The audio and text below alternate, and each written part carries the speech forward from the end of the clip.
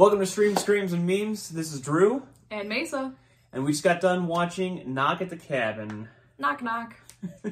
Who's there? Who's there? Drax and Ron Weasley. Drax and Ron Weasley, being directed by M. Night Shyamalan. Which is a combination. It's a movie you never thought you'd see coming. But it sure is here. I don't know about you guys, but I feel like the last couple M. Night Shyamalan movies didn't really hit home. You know, he's famous for the big twists and everything like that, so we were pretty excited, I'd say, for the most part, to see what this one was about and to see if maybe M. Night Shyamalan is no longer M. Night Shyama-gone and he's back again. Did you like that one? Just gone right back again. Right off the cuff, baby. M. Night Shyama back again. Yeah. So Knock at the Cabin just came out last Friday, as of today. So, February 3rd. Friday, February 3rd. Since then, it's only been out for a week. Yep. The budget for this movie was $20 million. It's not doing too hot, and it's only been out for a week again, but it has currently only made $38 million. It's almost double the budget. I mean, it's not bad. Yeah. Which, I mean, I think, that's probably not great, especially for it being out for a week. I'm assuming they probably thought it was going to make more money than that. Yeah. I'd probably attribute that to probably because M. Night Shyamalan hasn't really been able to deliver very well the last couple movies.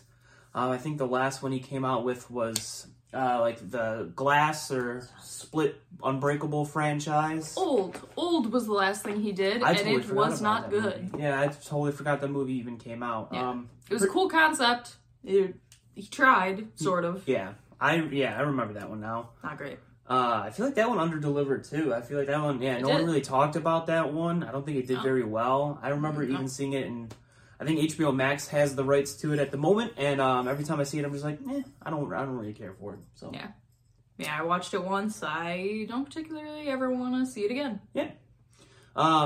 As we talked about before, this movie stars Dave Bautista as Leonard. Mm-hmm. It's got Jonathan Groff, who's in Mindhunter, and then it's got Rupert Grint, who was Ron Weasley in Harry Potter. Ron Weasley. And then, if you haven't seen the trailers, it's essentially about a small family composed of two dads and a adoptive daughter who are renting a cabin in the woods. Minor spoiler territory, maybe. And it's slowly revealed that something needs to take place, and one of them needs to die in order to prevent the apocalypse. Yes. So Dave Bautista and the other three of them show up to their cabin. They knock on the door, knock at the cabin. To preface, just to back up, just so no one gets lost, it's Dave Bautista, Rupert Grint, two actresses whose names I do not remember, followed by Jonathan Groff from Mindhunter, his husband, who I cannot recall who plays him. Also unknown. So yeah, Dave Bautista, Rupert Grint, two ladies are the, we'll call them cultists for now. Yeah. And then Jonathan Groff from Mindhunter, his husband, and then their adoptive daughter as the young family. So it is revealed that one of them needs to die in order to prevent the apocalypse, and we watch kind of all of that unfold and them learn this, battle if it's true or not, and then kind of deal with the repercussions of their actions or their inactions. Yeah. I think one of the most interesting choices of this movie is that the entirety of this movie takes place inside of this cabin. It's an Airbnb that the family rented for the weekend. So we don't see anything that's happening outside other than Dave Bautista keeps turning on the TV. He keeps trying to tell them, like, look, you just did this, now something is going to be happening outside, so we're going to turn on the TV and the news is going to pop up. And now all of a sudden, okay, there are tsunamis, like 3 different tsunamis happening across the globe, basically. And we see the family kind of struggle with, okay, but this isn't even live. This could be a recording. We have no idea if this is actually happening right now. And we as the viewers also kind of don't know if it's actually happening. I think it was interesting that the entire doomsday and apocalypse part of it was basically us watching a TV on the theater screen to get the entire apocalypse, which was interesting. which kind of adds to, I would say, a certain element in the movie. The entire time you are kind of wondering if this is actually happening or if it is. They kind of throw out, ideas that maybe that this is just a group of homophobes and they're specifically targeting this family because it's made up of two dads. It's revealed later, spoilers, sorry, it's revealed later on in the movie that Rupert Grint's character had a run-in with one of the dads earlier in life and, beat him up because he's gay, and he thinks that maybe that this is just a giant elaborate scheme in order to get back at him again for throwing him in jail. So the entire time you are kind of being pulled in either direction of this is really happening, this is the end of the world, or this is just a giant made-up thing. Which I think the movie does pretty well on kind of, performing a balancing act between the two until the big reveal at the end. Overall, I think the performances were pretty solid. This is Dave Bautista's most notable speaking role, which was kind of a big thing. Obviously, if you've seen his work in the past, he doesn't have a lot of lines. He started in one of the James Bond films. I think he says like 3 words throughout the entire movie. In Drax, he's kind of just in Guardians of the Galaxy, he's kind of just a comedic relief, so he doesn't really get any big, monologues or, chunky lines or anything like that.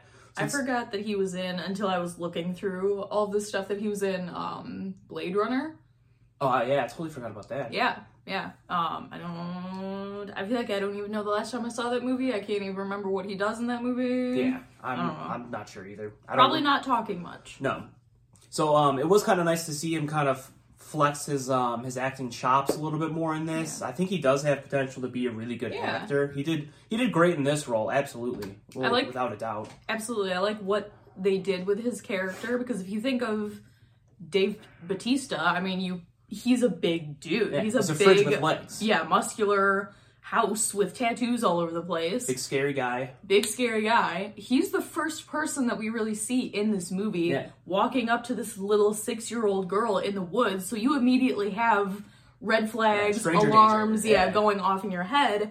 And he's a very kind person. He's a teacher. He's a second grade teacher, which is just kind of funny to think about. He's just a gentle giant. And, even when he was being very gentle and kind to this young girl, I thought it was kind of a ruse just to kind of befriend her. But I mean, by the end of it, it's genuine, and he really does empathize that this family has a hard choice that they're going to have to make. And you can tell that he's being genuine with every kind thing that he says and does. Not only does the family have a hard choice, we kind of learn that the 4, again, cultists, quote unquote, for the most part. Just a general title for them.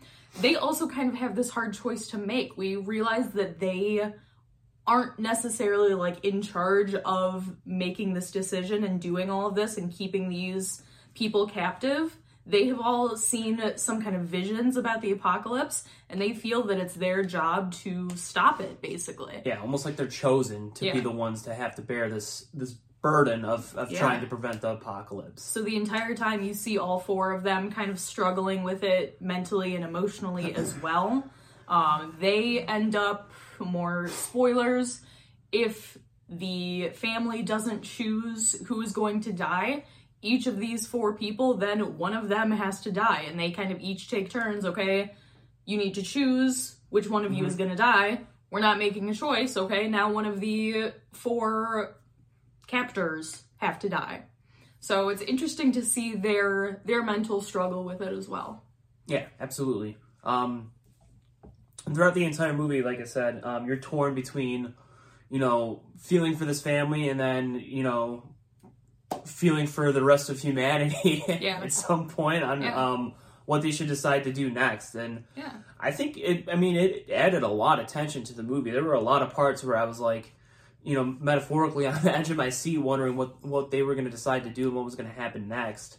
I guess this was based off of a book. Cabin at the End of the World. Cabin at the End of the World. By Paul Tremblay. And from what I've heard, it's pretty faithful to the story, minus a couple elements to it. So if you've read the book, you're probably going to be kind of in the clear for this one. If you haven't seen it yet, I feel like it was a good watch, and I suggest you check it out. And yeah. Yeah, I would say that you could probably wait for streaming. I definitely don't think seeing it in theaters added anything. There's no big, I don't know, action scenes or anything that would be better in a theater. You could probably wait until it's coming on streaming. Would you say that this revived M. Night Shyamalan or no? I don't know about revived. It definitely put him more in a positive light. I feel like the last couple movies I watched by him, I was not very impressed, especially with the giant, the Shyama twist that's always in every freaking movie he makes. You don't get a big twist in this one, which I thought was nice. It's a pretty straightforward story once you find out all the little twists and turns throughout it. So I feel like it's made me at least a little bit more interested in what he's going to put out next versus like when Old came out, I was just kind of like, whatever. That's fair. Yeah. I think he is so back and forth. While I was looking through all of the movies that he's directed, he kind of doesn't have any consistency. He has really good movies from 20 years ago and then kind of back and forth until now. I think we were talking about like the Unbreakable trilogy. Yeah. I really like Split as its own movie. I don't particularly like Unbreakable or Glass at all. Yeah, they shouldn't have tied that into that universe at all. No. I think Unbreakable's a good flick. I think that's a classic Shyamalan flick, along with Signs. But the fact that he tried to tie everything together, not too great. Which, fun fact for you, actually, I don't know if you know this, Mesa. The reason why we get such a difference between Split and Glass is he actually wrote Split way back in the day. He wrote it as a movie, which was when he was in his prime Shyamalan days. And when he wrote Glass, he wrote that in his not prime Shyamalan days, which you can see it through the work. Yeah, that explains the huge difference because all of them have pretty decent actors. Though I love James McAvoy. I think he's great in everything he's in. He's wonderful. He can do no wrong in my eyes. Absolutely. So, what would you rate Knock at the Cabin out of 10? I think I'd give it a. I'd give it a 5.75. That's very specific. Yes. I was gonna say 6, but I don't know. I think the more I think about it, the less I like it. 5.75. I will give it a 6.66 because it's the end of the world. And if you want to get crazy with your score, I'm going to get crazy with mine, Mesa. How do you like that? How do you like them apples?